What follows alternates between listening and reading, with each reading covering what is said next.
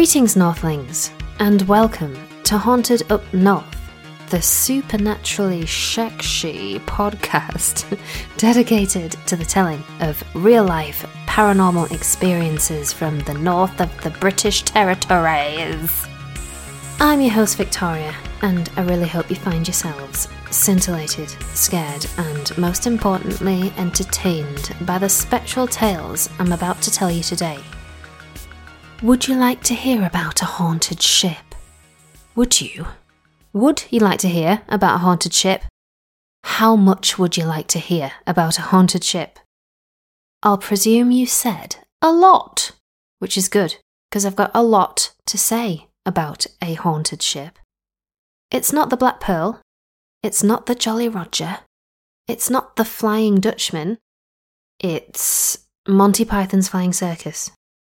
It's not really Monty Python's Flying Circus or the Flying Dutchman. I'll tell you in a minute what it is, but before I begin spouting all my ghoulish, ghostly nonsense, I'd just like to give a little update about the Haunted Up North Patreon page. You may have heard me talk about it on here in previous episodes, but for reasons far too boring to relate, it is no longer active. Not for the foreseeable anyway. So great big thanks to everyone who supported me on there. It's very appreciated, and may your chimneys be forever swept for your invaluable donations and encouragement to the show. But there's a new Haunted Up North donation page in town on Ko-fi. That's ko-fi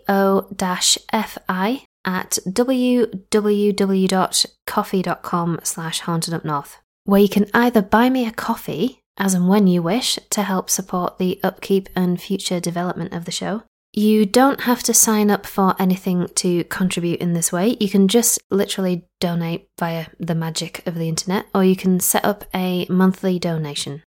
Main message is, new page. Buy us a one-off coffee, if you like, or many coffees, or no coffees, it's up to you. Do what you want. But you will get a shout out on the show unless you prefer to remain anonymous. And perhaps in time, if the numbers are in our favour, there'll be scope for more bonus Haunted Up North content to be available on there in the hopefully not so distant future. Anyway, back to haunted business. The focus of today's episode is, in fact, not Monty Python's Flying Circus. Yes, that was a very funny joke, wasn't it? It's the really rather frightening and very haunted ship, the SS Alkimos. The SS Alkimos.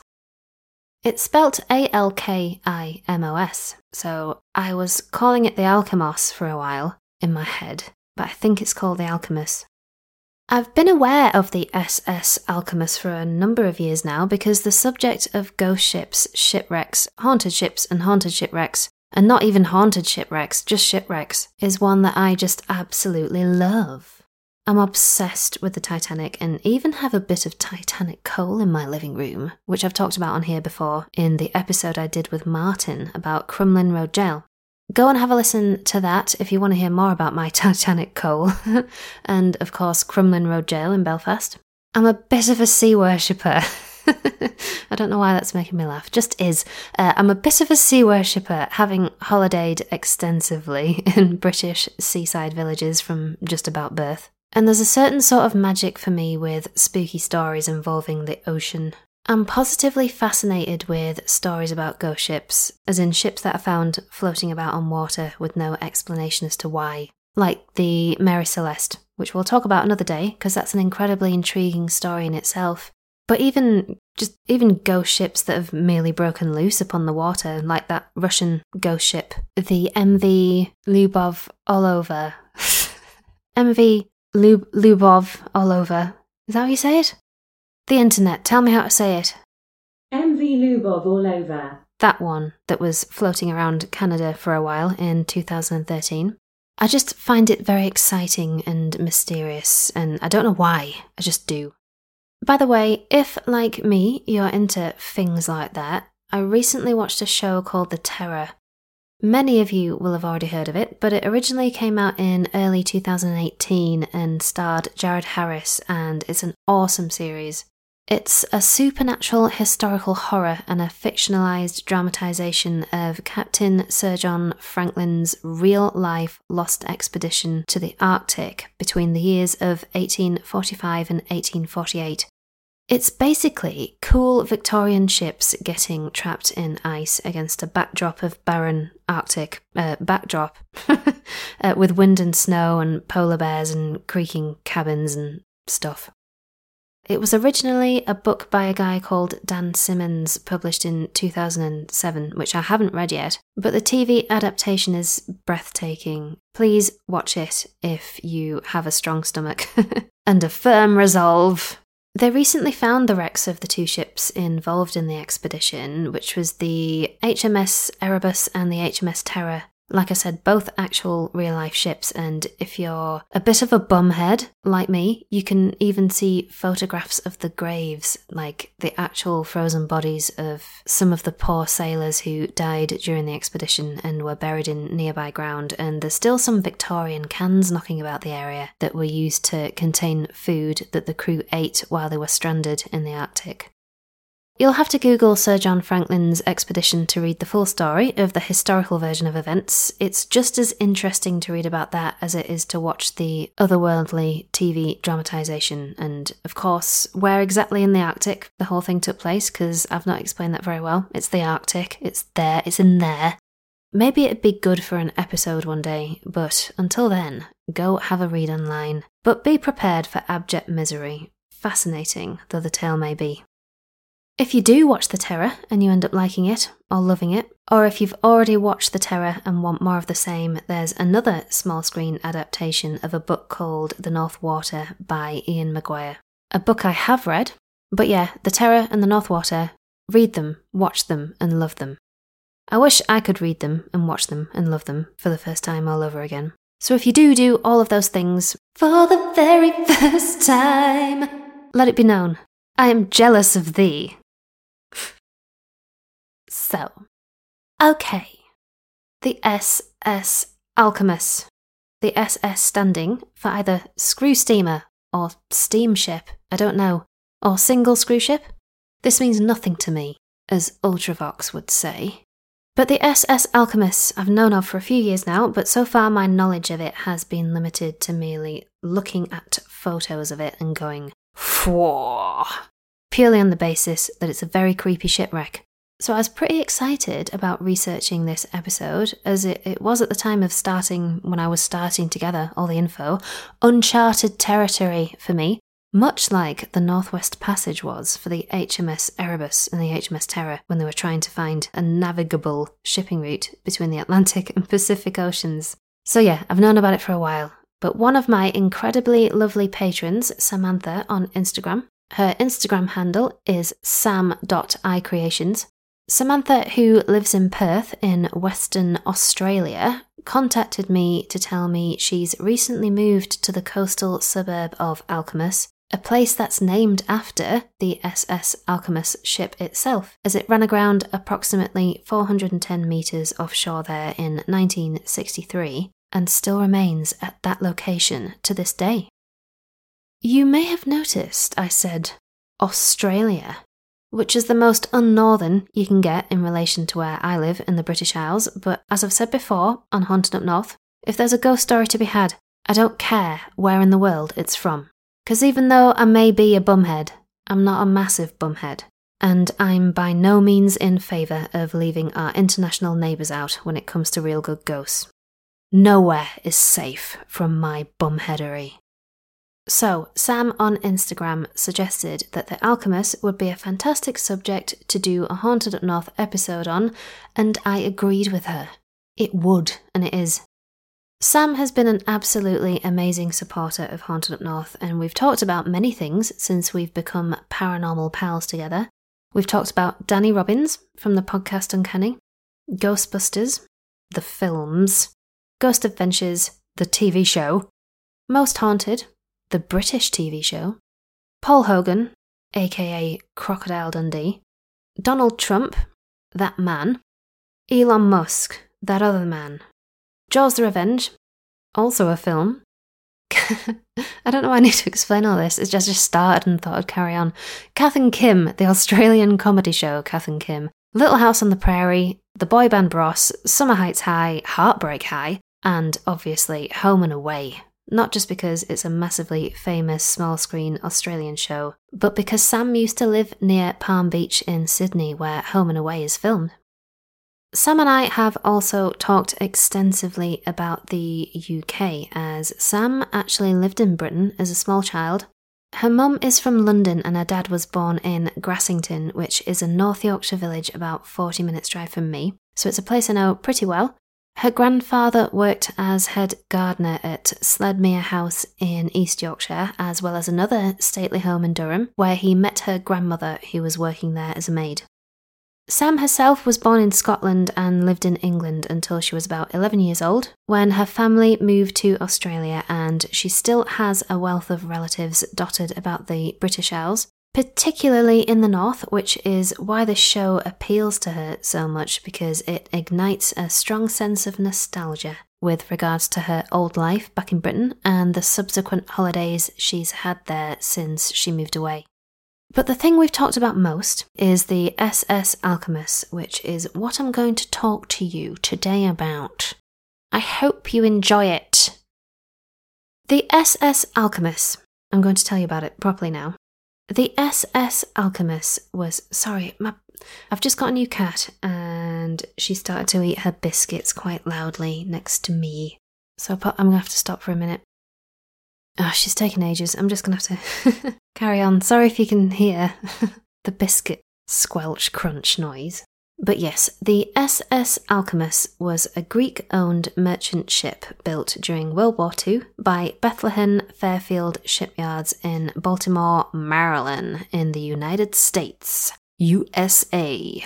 The name of which was originally intended to be George M. Shriver. It was launched on...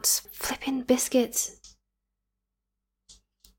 It was launched on the 11th of October 1943, biscuit noise, as part of the United States Liberty Ship Programme. However, on the 20th day of that same month, it was reassigned to the Norwegian Shipping and Trade Mission and rechristened Vigo the Carpathian. No, it wasn't. It was rechristened Vigo Hanstein. It saw war service for about 18 months, mainly around the Mediterranean, and served as a troop ship and transported cargo in convoys that, during this time, suffered occasional attacks from the German military.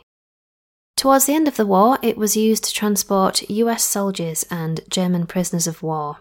When the war ended, it was sold again, but on April 24th, 1952, it ran aground 2 miles northeast of the Kaitiki Point Lighthouse near Maraki on the east coast of New Zealand's South Island, whilst on a voyage from London via Panama to Port Chalmers and Wellington, carrying new British cars and bagged cement.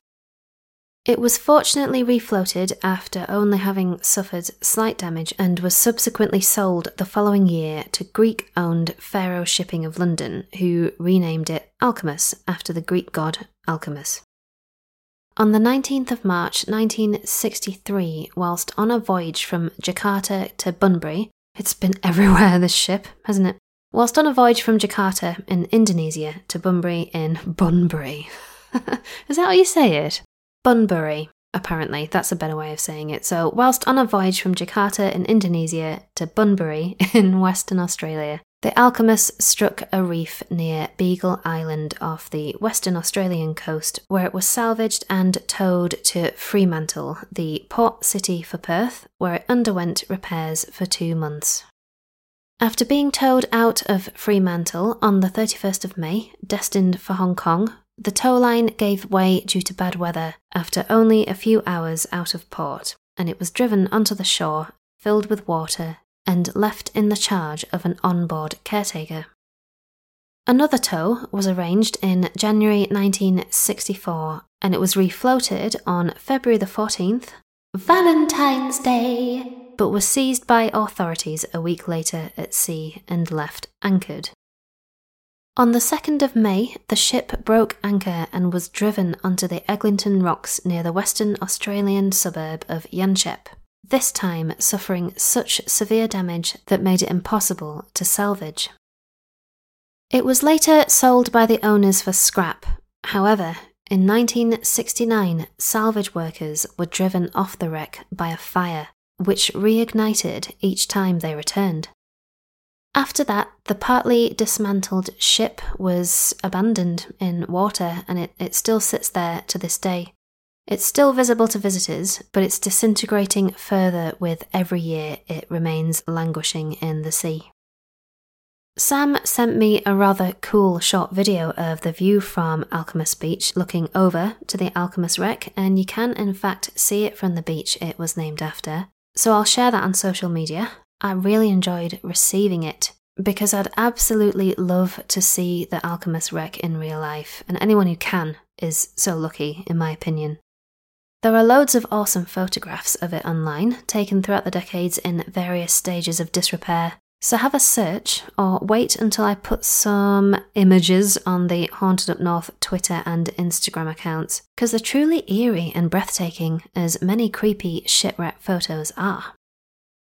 Despite the nature of its jinxed pass, the Alkimos is a popular diving spot, though many local skippers refuse to go near due to superstitions concerning not only its tainted history, but the vessel's notorious reputation for being one of the world's most haunted shipwrecks. Reports of unexplained phenomena aboard the Alkimos have abounded for decades, ever since reports that, during its hasty construction, a group of welders were accidentally trapped in riveted-up compartments aboard the ship. Despite their bangs and cries for help, they tragically suffocated to death, their lifeless bodies lying undiscovered until the morning after, when it was too late to save them. During the time in which the Alkimos was owned by the Norwegian Shipping and Trade Mission, the crew claimed they experienced strange phenomena such as flickering lights, unexplained engine failure, cold spots, and eerie radio static. In August 1944, a murder-suicide took place upon the Alkimos when the ship was operating under its previous name of Viggo Hanstein. Maud E. Stain was a Canadian radio operator who worked aboard the then Norwegian vessel, as the Norwegian merchant ships was the only fleet that allowed women to serve in the Second World War military. Stain served on the ship for around 6 months when the Viggo was being used to transport gliders to Naples, Italy. While the ship was unloading its cargo, Maud was shot dead by a fellow crew member who took his own life immediately after. Official military documents of the hushed-up incident claim that Stain was killed by enemy fire, and she was classed as the first woman from Toronto to die in service.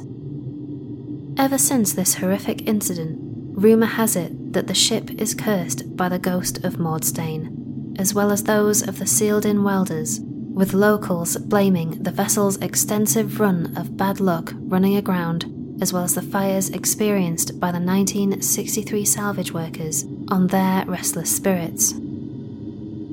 Ray Krakauer, one of the ship's original caretakers who worked aboard the Alkimos after she ran aground in 1963, talking to a local newspaper about his time working on the ship, recalled some particularly unsettling occasions where he found himself perplexed and frightened by his experiences there. I particularly remember the eerie sight of seeing something coming towards me like a bright light the size of a man, he said. I picked up a piece of 3x2 timber and stood there waiting. I said something like, "Come on, you naughty word," but then I thought better of it and dropped the lump of wood and climbed the ladder out of the hold. There was also the clatter of the Morse key in the radio room, though it was locked and sealed by the customs people. There's a website called Perth Girl, which I'll add to the show notes, that details a long string of haunted and generally unappealing happenings said to have taken place in and around the Alkimos, both in its current shipwreck status and when it was a working vessel. I'm going to read some of them out to you. Apparitions of a small dog have been spotted in the engine room. Phenomena such as footsteps on ladders, the smell of cooking and noises coming from the kitchen galley, and tools being moved around by unseen hands were all experienced by salvage workers during the time in which they occupied the wreck. Local Cray fishermen have witnessed the phantom of a human figure, locally referred to as Henry, wearing rubber boots and oilskins, walking about on board. The skull of Herbert Voy, a renowned long-distance swimmer, was found near the wreck after he vanished in 1969 on an attempted swim between Cottesloe Beach and Rottnest Island. Numerous accounts of near drownings, boat engine failures and accidents have been reported nearby. Horses refuse to gallop past the wreck, and dogs are said to become anxious and distressed about the area. By the spring of 2007, the Alkimos had disintegrated to the point where only a small section could be viewed from the coastline above the waterline, and this is the view you get of it from the shoreline nowadays too. Although you can't see that much of it now, I find this current view pretty atmospheric in itself. It's very unique, it's very distinctive, but there are some amazing shots of the ship from the air where you can see the shadow of the main bulk of the boat. I will add some images to social media, like I said before, and I'll share Sam's video too. You can visit her Instagram page to see her personal photos of the Alkimos at sam.icreations, and you can also look at some groovy clothes she's made as well. If anyone listening has some scary tales to tell about their experiences with the SS Alkimos, please do get in touch. I should love to hear about them, as I'm sure everyone else would. I do, in the meantime though, have some more creepy stories about big, eerie Australian boats. If you should like to hear about them, as the king would say. For the very first time. Here's a bit of juicy ghost gossip about the city of Adelaide, which is the world's oldest surviving composite clipper ship in Adelaide, South Australia. I had to Google what a clipper ship was, or is, because I didn't have a clue about what that meant. But apparently a clipper ship is, or was, a type of mid-19th century sailing vessel designed for speed. They were generally small and narrow with a large total sail area, and Port Adelaide has the world's oldest one, built in 1864 to transport passengers and cargo from London to Adelaide. More than 250,000 Australians are able to trace their ancestral roots back to the passengers who arrived in Australia aboard this ship, so it's of significant historical value to many in the country.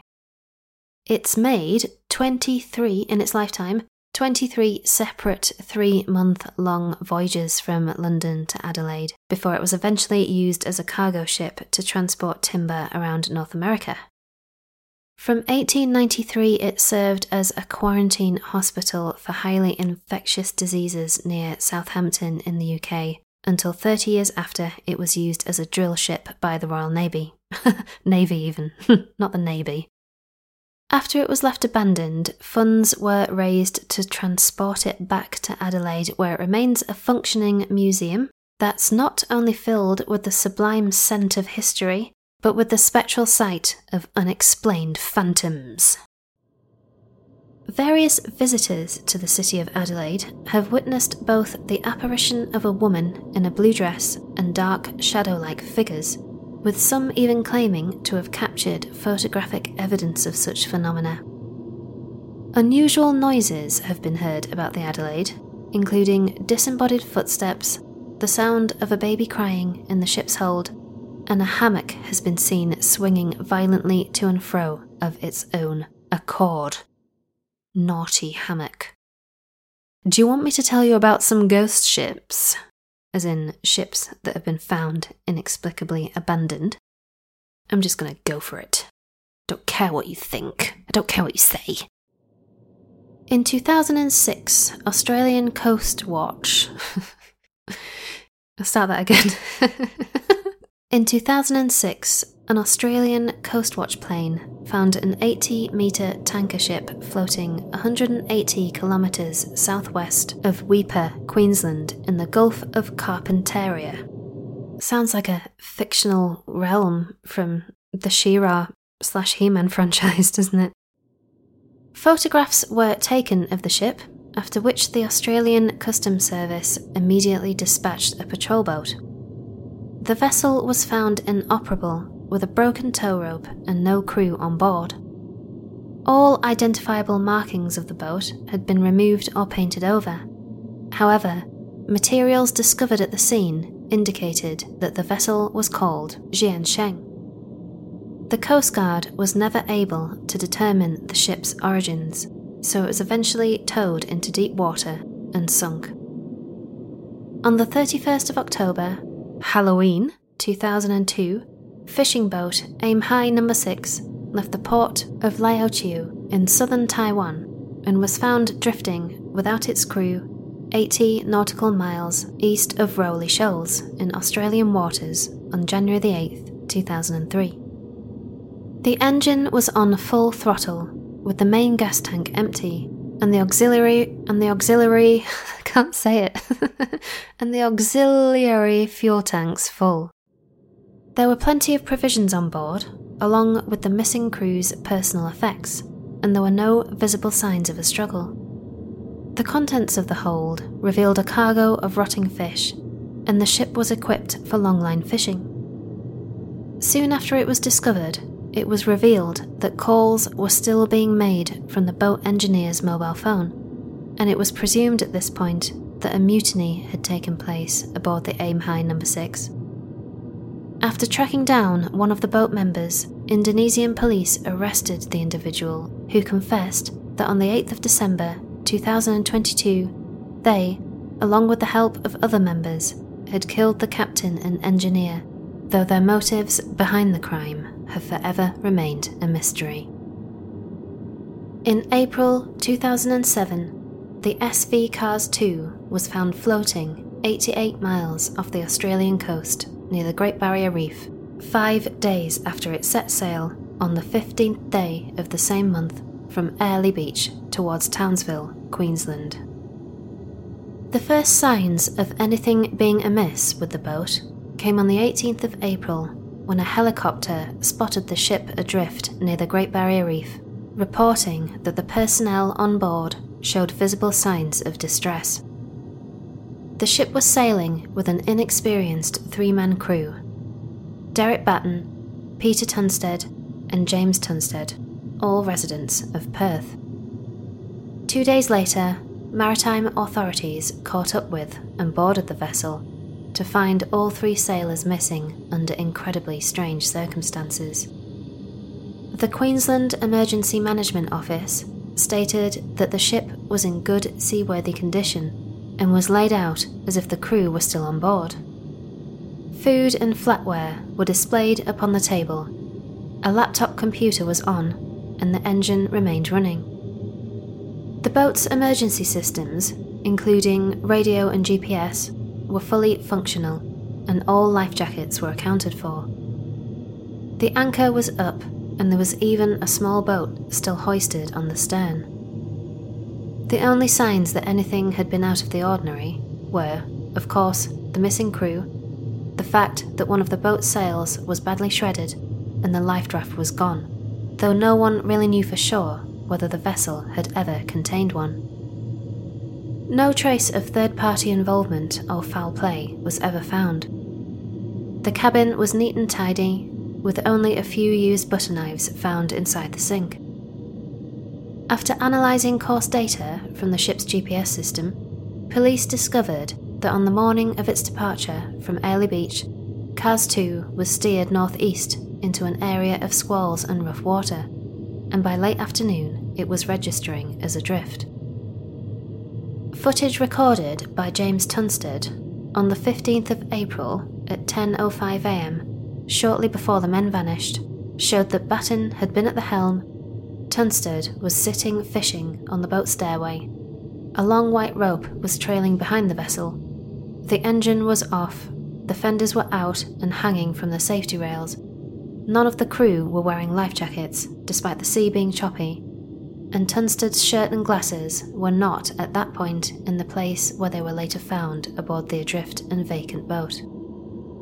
Though multiple and extensive search and rescue operations were launched, no trace of the sailors was ever found, and on the 8th of August 2008, an inquest into the men's disappearance began in the Townsville Coroner's Court.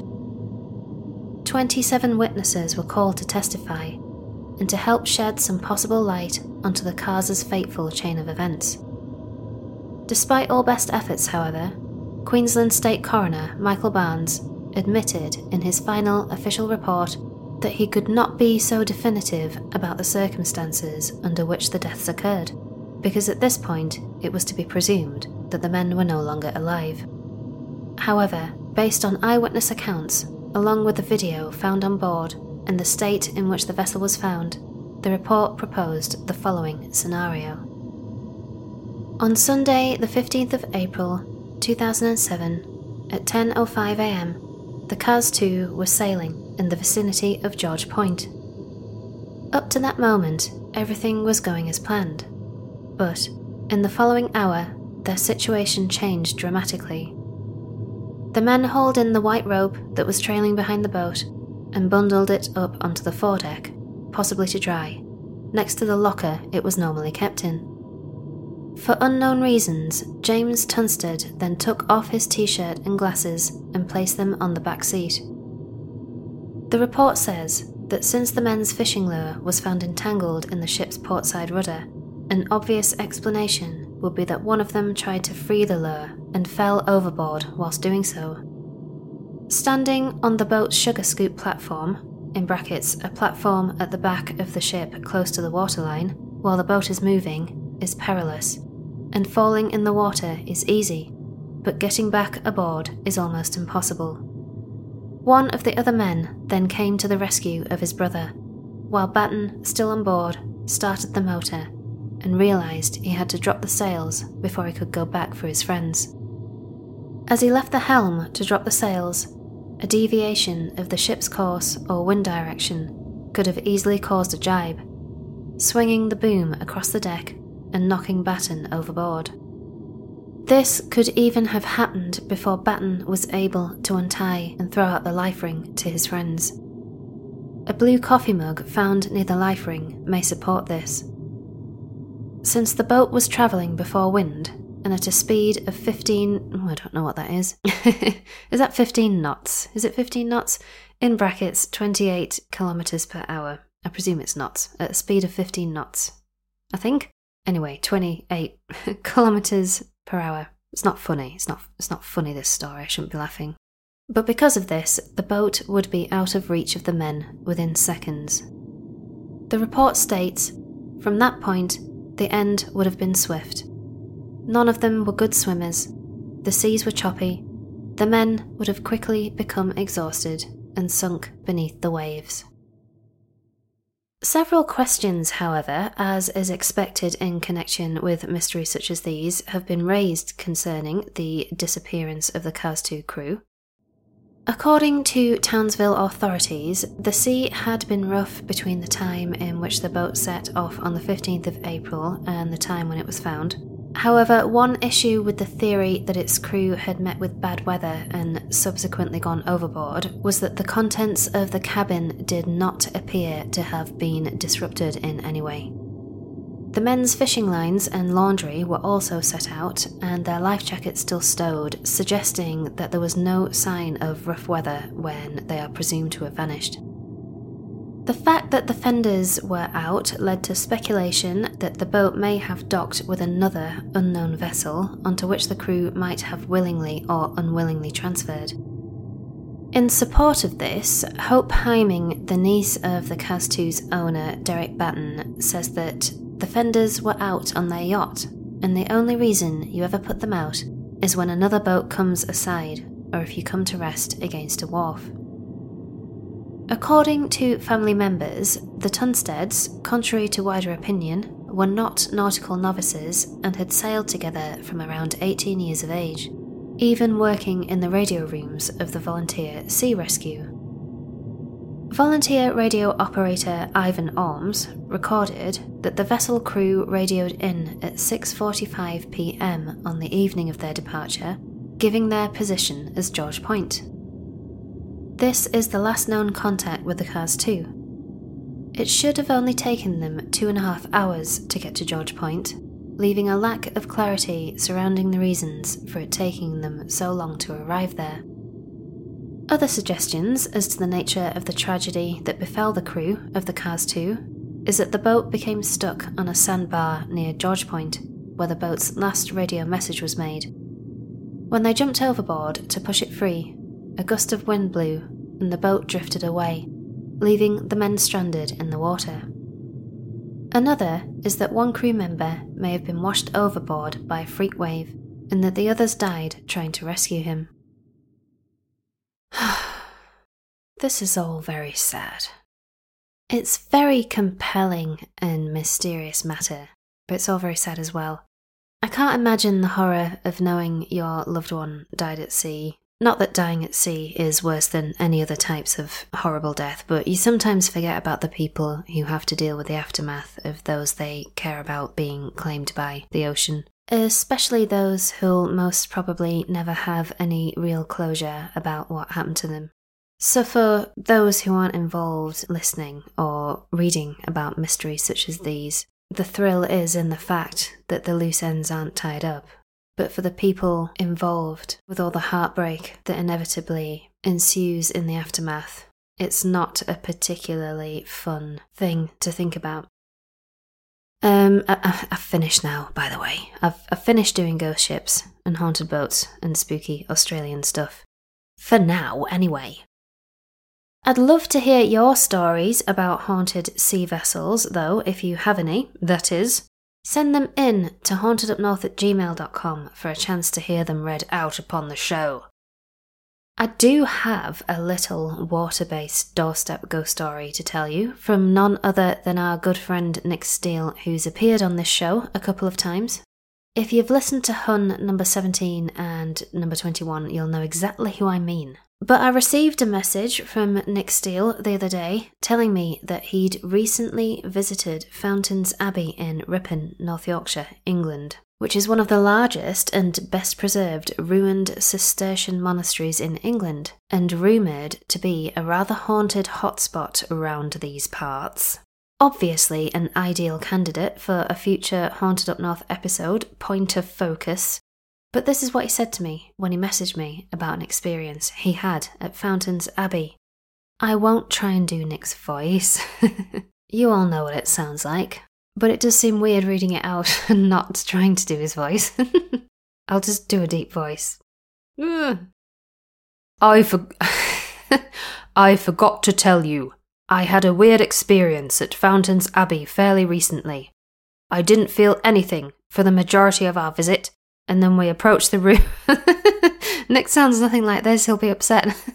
I'm gonna stop. I didn't feel anything for the majority of our visit.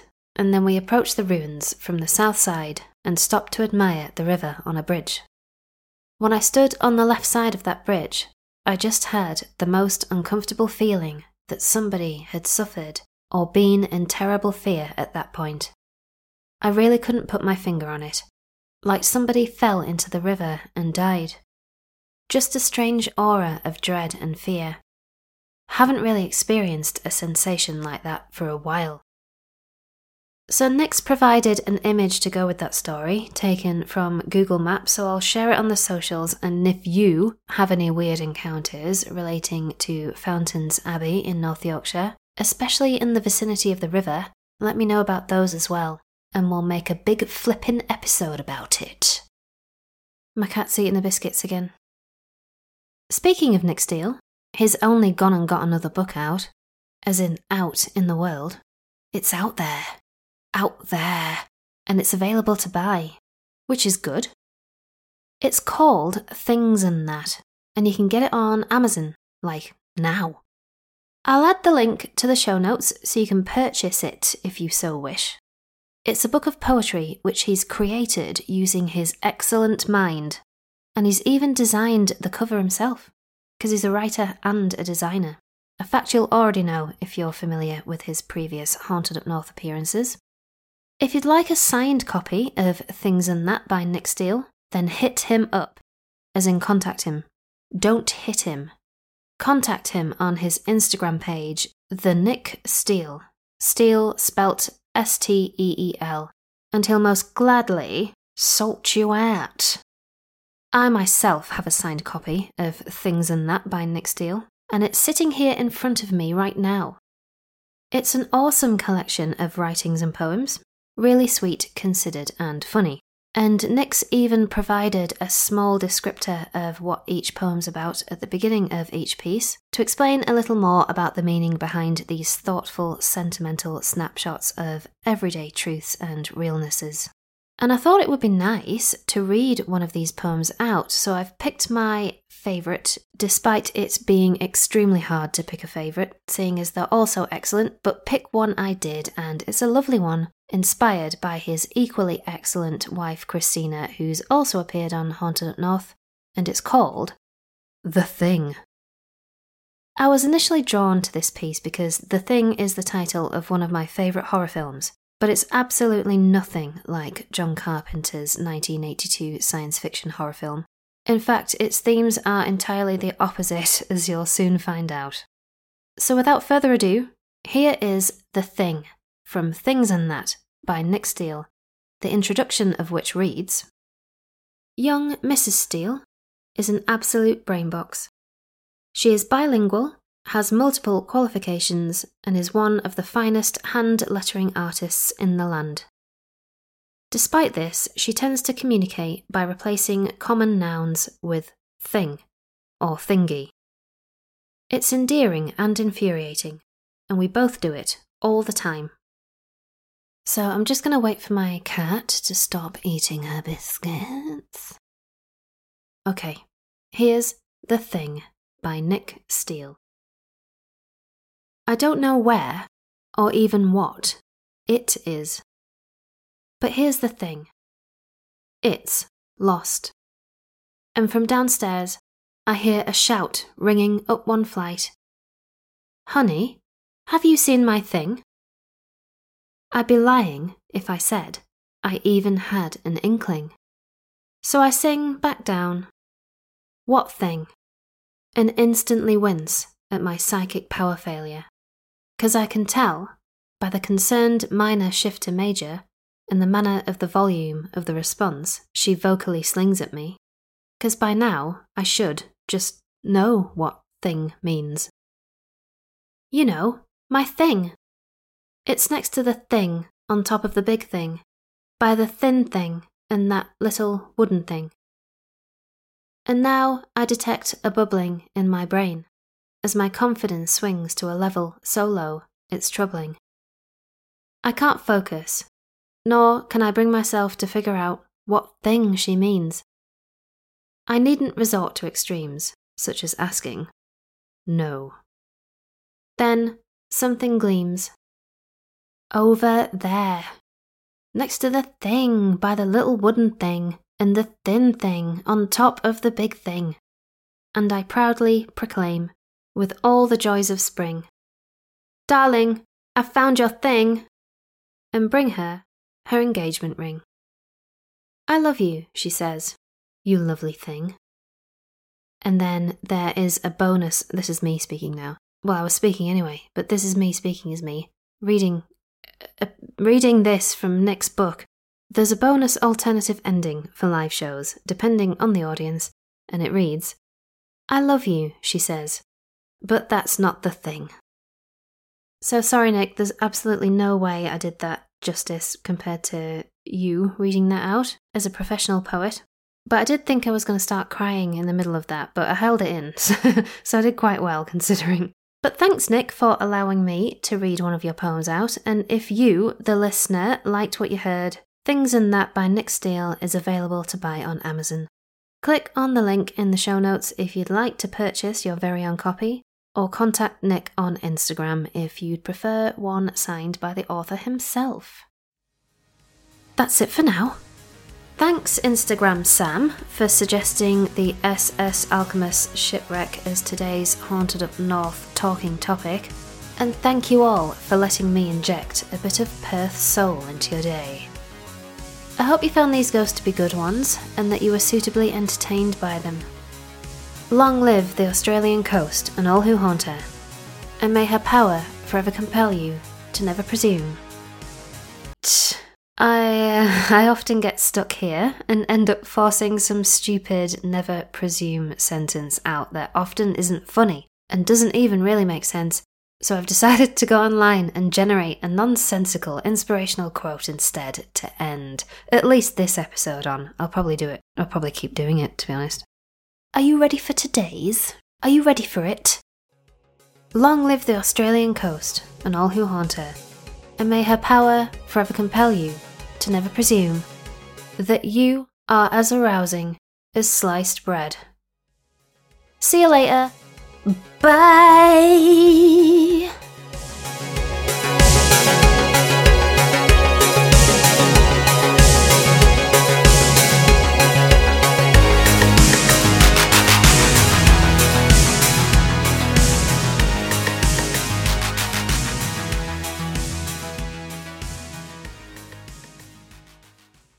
Nowhere is safe from my bumheadery.